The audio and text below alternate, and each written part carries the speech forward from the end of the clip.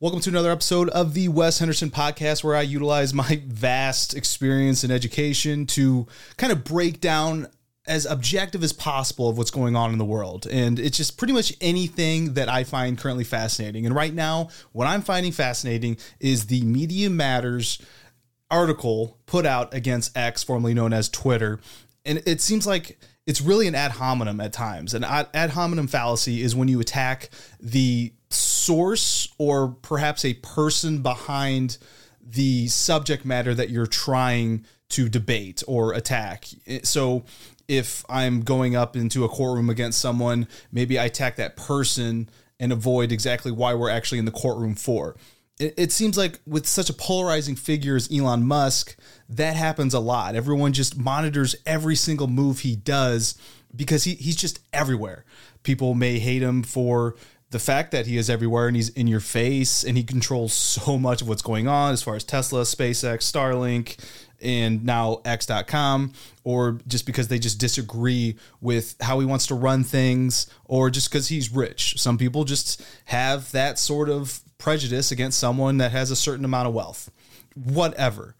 So he becomes this target for a lot of people. Now, Media Matters, on the other hand, I don't want to attack like the content of who they are, but a lot of the stuff they publish is rather controversial. I think they make a lot of their publicity on those just big major headlines. And right now it's exactly that.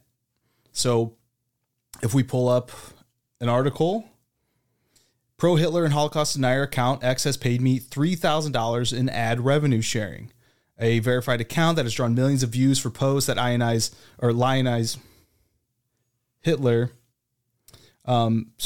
Lionize. I actually don't know that word. And deny the Holocaust said it's been paid $3,000 this year by X. Elon Musk, his platform has continued to be a boon for bigots and misinformation, but a disaster for advertisers. We found numerous advertisements for companies on that pro-Hitler account, including for major sports books, BetMGM, DraftKings, and FanDuel. So I just disagree with the way the Media Matters account starts off by stating what the account is, but exactly, what is the underlying messaging? I don't know. I really don't know. I don't want to endorse that account in any way, but the way they just started out would be in that realm of ad hominem fallacy, that people's advertisements are aligned because this is the underlying rhetoric or just the idea behind the person managing the accounts. And then they followed up with another article showing X is placing ads for Amazon, NBA Mexico, NBC Universal, and others next to content with white nationalist hashtags. And they go on and they show just exactly what that looks like in terms of screenshots in people's timelines, potentially. Hate speech apparently is just up across the board. What dictates and what defines hate speech in whoever's reporting it is not the same as what hate speech would be in terms of unprotected speech, for the United States government to go after someone. So it becomes really subjective when someone's deciding whether or not something's hate speech. Hate speech for some people is just that they disagree with your point of view and it triggers them in some capacity, or they just overall don't want to hear the subject matter, and that's hate speech. And that's a troubling narrative. Again, I go towards the idea that I want to listen to understand, not to respond. I'm not married to any ideas or person and have any loyalty towards someone like an Elon Musk. Do I think that he's doing some fantastic things? Absolutely. But if I found out tomorrow that he's doing some illegal things and that there's some underlying sort of negative or evil motive that is driving him to do all of his different endeavors, there's no protection. The way people protect people that they just don't even know is just, it's unbelievable. I feel like you should improve the person you are at the best of your ability and to continually educate yourself, improve upon itself. And when new information comes to you that you otherwise didn't know, that changes your perspective or the way you see things or the way you understand things, then you take it, it becomes a new tool in your tool bag. And that's how you should move forward. I believe that's the right way. And if everybody does that, we get more independent thinkers, we get more diversity of communication and knowledge of information. And that's what humanity is best at. Just this whole diverse viewpoint on the world and how you take what you know and understand and bring it to the table and communicate in a civilized manner. That, I believe, it was the intent when social media was born. I've even heard Mark Zuckerberg talk about it, where he thought that connecting people from multiple vast distances across the world was going to create this diversity of ideas and communication. But what it did instead, that like-minded individuals, rather than hearing adverse positions to theirs, they just stuck. And then what that did was confirmation bias. What they already thought was correct and amplified it. And I think that's what we're seeing right now with a lot of the quote unquote hate speech and these groups. People are just finding themselves that they otherwise wouldn't have seen. Like, even if you are like the 0.01% of the population and you think this crazy way that just nobody else does, you're going to find a decent sized group of vocal minority people on these social media platforms, and it's going to be amplified.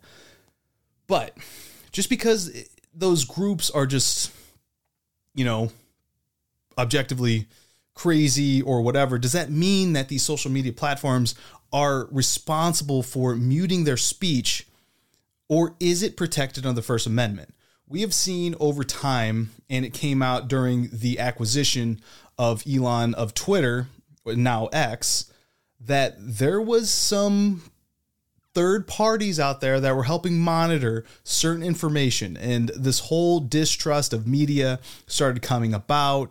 Mark Zuckerberg's alluded to the fact in long-form interviews of using it on the Meta platforms, which would be Facebook and Instagram, and then it becomes, who can you trust? How do they monitor? Who is objectively looking at something, understanding it, and then deciding whether or not that person is allowed to post on the platform? Or they have some sort of shadow banning where people just can't find their information. Their voice is muted, not amplified as it should be, even if they've got millions of followers, because perhaps one person, and this could be someone fresh out of college with some sort of different ideologies than an individual. So I mentioned the fresh out of college just because of lack of life experience in those types of entry-level roles of doing the monitoring, can then mute that person.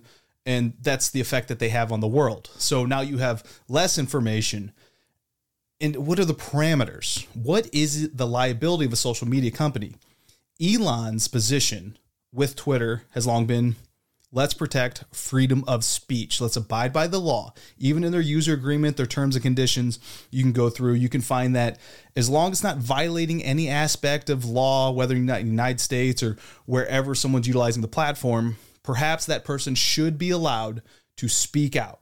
Now, that's where we get to what is freedom of speech.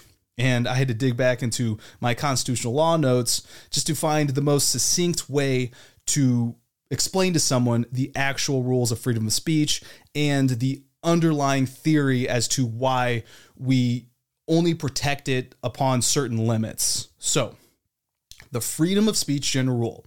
The First Amendment provides Congress shall make no law abridging the freedom of speech or of the press, but the right is not absolute. Unprotected categories cover incitement, fighting words, defamation, obscenity. So, under Elon Musk's new supervisory role and kind of just like the new ideology that went to Twitter, those are the limitations. As long as you're not posting something that is an unlawful act, then you should be allowed to say it. Now, the other thing, he's attempting this policing as far as the accuracy of information. So there is some policing out there as far as the accuracy, but a part of the user agreement is you shouldn't rely upon everything out there that's published. And that's kind of the danger of social media too, right? Is anybody can post anything at any time. Even this video that I'm posting right now, you would have to do additional research, and I would encourage you to do such as far as the information presented. And I'll put links to everything that I'm referencing and showing in this video down in the description. So those are it. Now, why?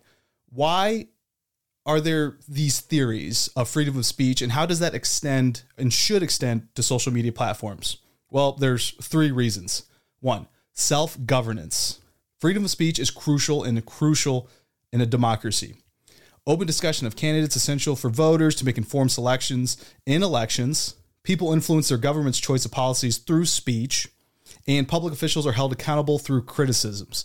So you can replace any of that with just any person. So if you're someone who's posting on social media and you're continually getting something wrong, well, on X now, you can get the policing of accuracy of information. It's now going to be heavily weighted for people that tend to be more correct in their assessment of information. And if you're just continually doing it, then there's the self-governance portion, is that the community as a whole can self-govern and police individuals that are just continually posting false information. Now, the discovering of truth, I think this is very important, especially with coming from a science background. You publish a science paper and people want to reproduce it, and then they want to have a debate, because through the discussion of untruths ultimately becomes truths. I actually heard Michio Kaku, that was probably a summarized version of what he said, but say something to that fact. And that's how the world works.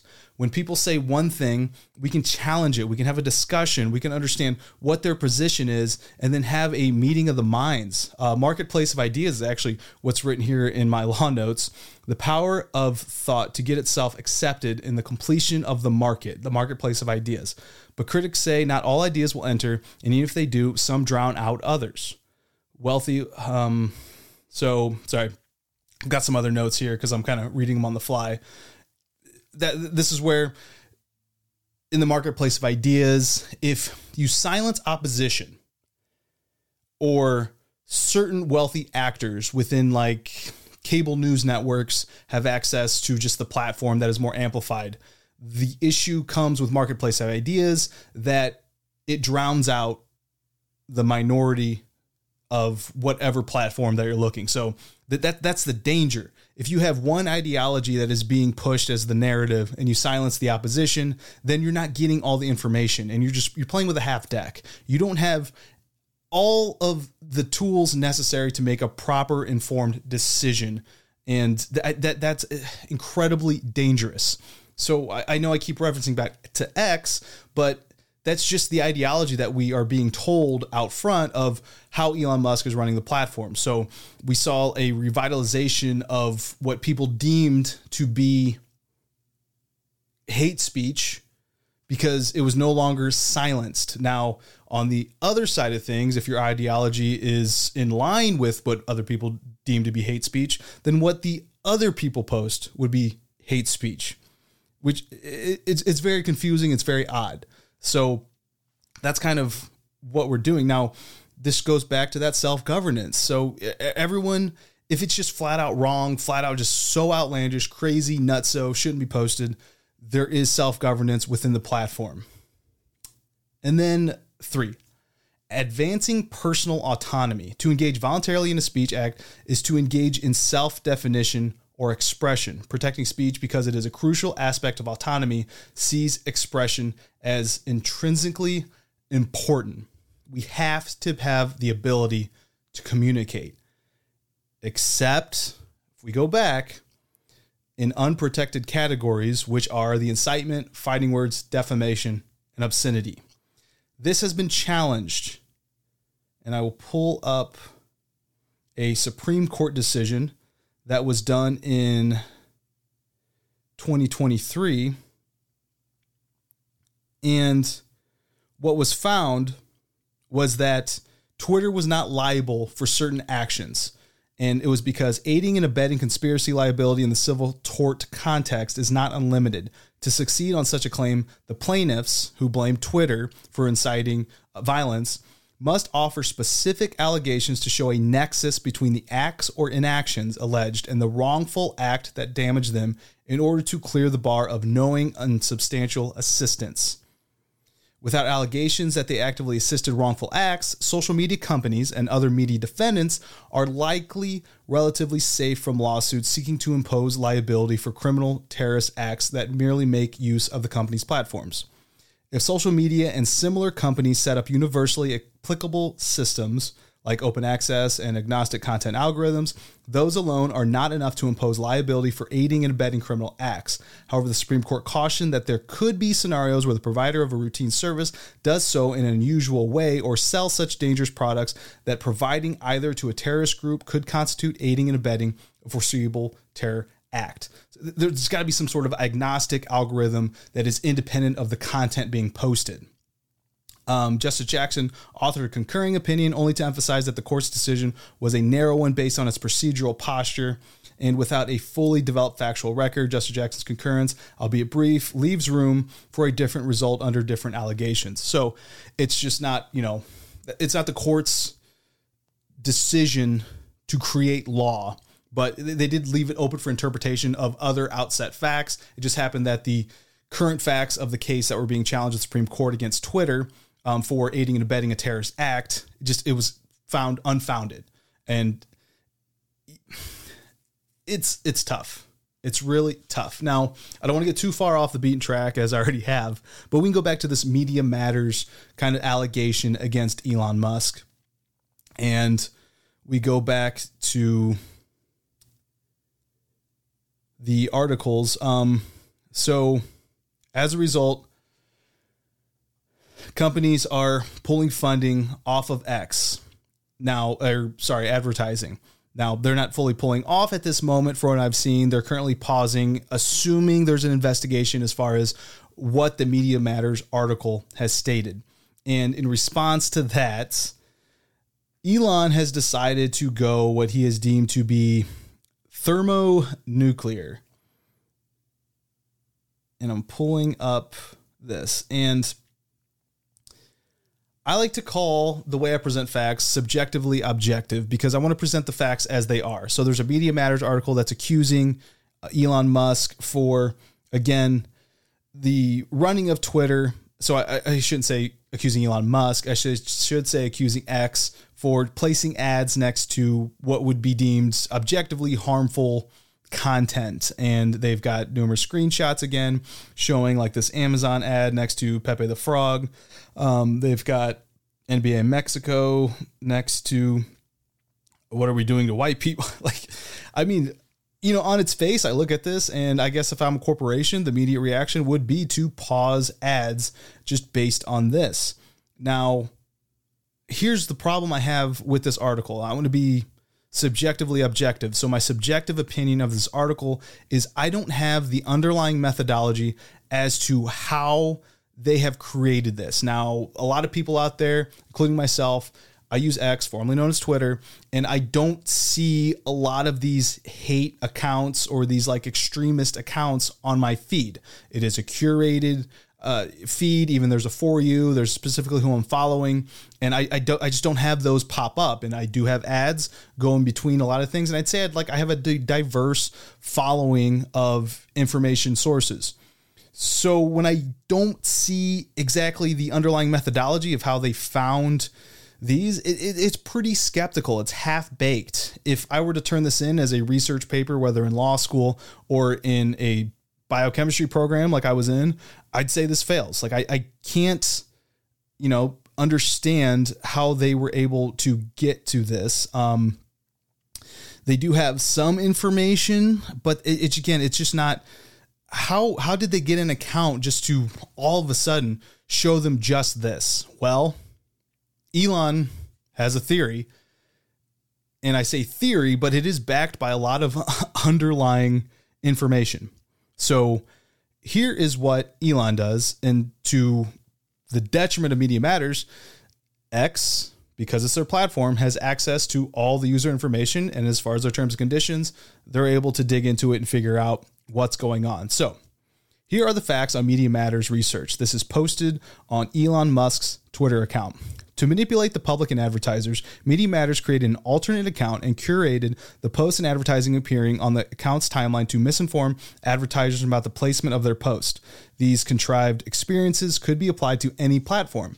Once they curated their feed, they repeatedly refreshed their timelines to find a rare instance of ads serving next to the content they choose to follow. Our logs indicate that they forced a scenario resulting in 13 times the number of ads served compared to the median ad server to an X user. Of the 5.5 billion ad impressions on X that day, less than 50 total ad impressions were served against all of the organic content featured in the Media Matters article.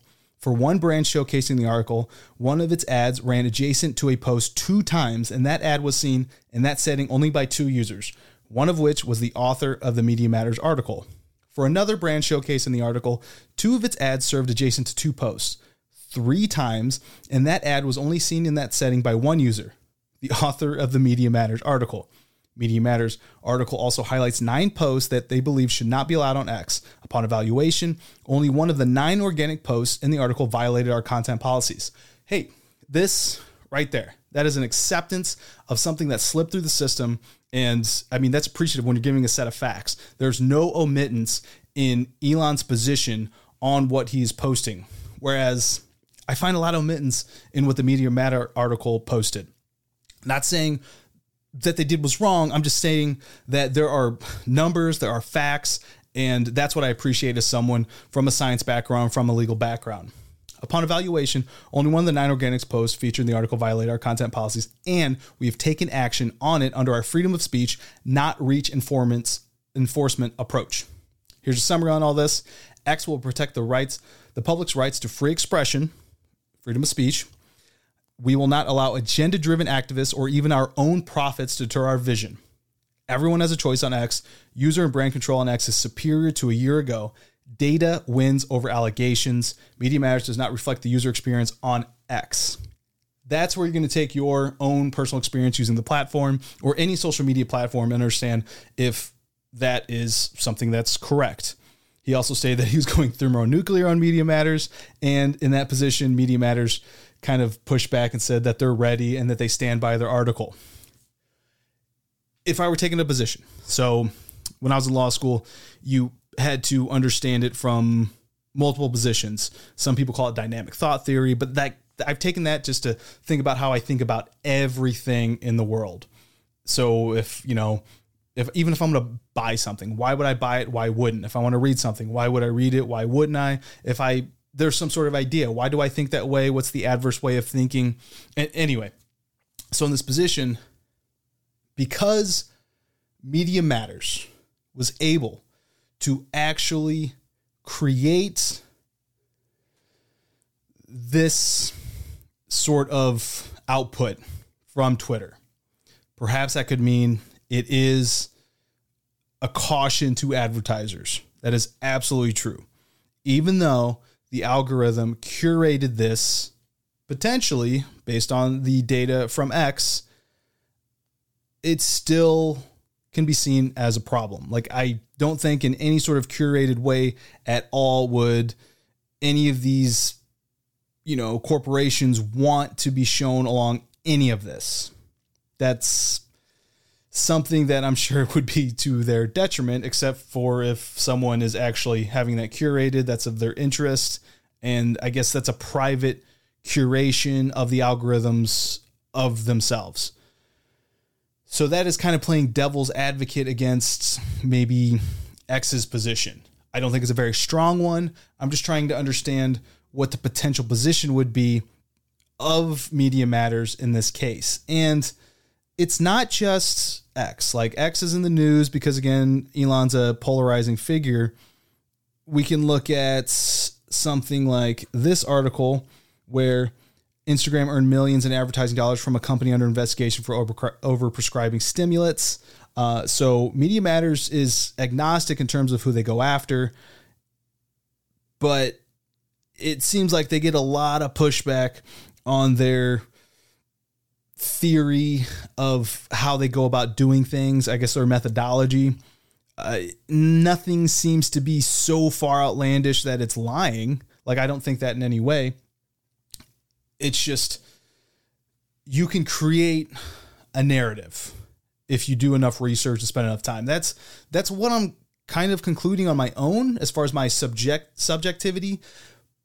But it's good. Like, I think an organization, despite how Media Matters may be viewed, like, again, I don't want this ad hominem fallacy as far as attacking who they are, because I really haven't done that. Like, to be completely honest, I haven't done that much research. But I also think it's good that there's organizations out there, despite whatever their background is, their history is, their methodology, to challenge large organizations, especially with the power of social media, to have them reevaluate.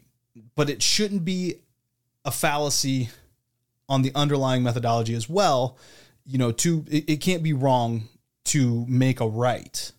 Like, for example, like the Media Matters post of X and all this advertisement required X to then evaluate the feed, and they found that there was one content posting that violated their terms and conditions, so they got rid of it. It's, you know, it's just, it's a head scratcher. It's up for you to interpret and make up your own decision of what's going on. Going to the subjectivity side, I personally have seen much better curation in the amount of news. I liked early on Twitter when it was just being able to refresh, but I've heard Mark Zuckerberg, I've heard Jack Dorsey, I've heard a number of these social media titans talk about why there's issues with the way algorithms work and how they can be manipulated. And it's not a perfect science, but I do appreciate the ideology of following freedom of expression, freedom of speech, protecting that, and not being any more restrictive, as we've seen Facebook, we've seen Instagram and other social media platforms be, in terms of what can be posted and how it's policed. It's a dangerous game, and I don't know the right answer. But those are the facts like right now, as far as going back and forth, Media Matters versus X.com, and I'll just throw Elon Musk in there because he is for sure the face of it. And just tell me in the comments what you think about everything that's going on. I appreciate you listening and also watching. See you in the next one.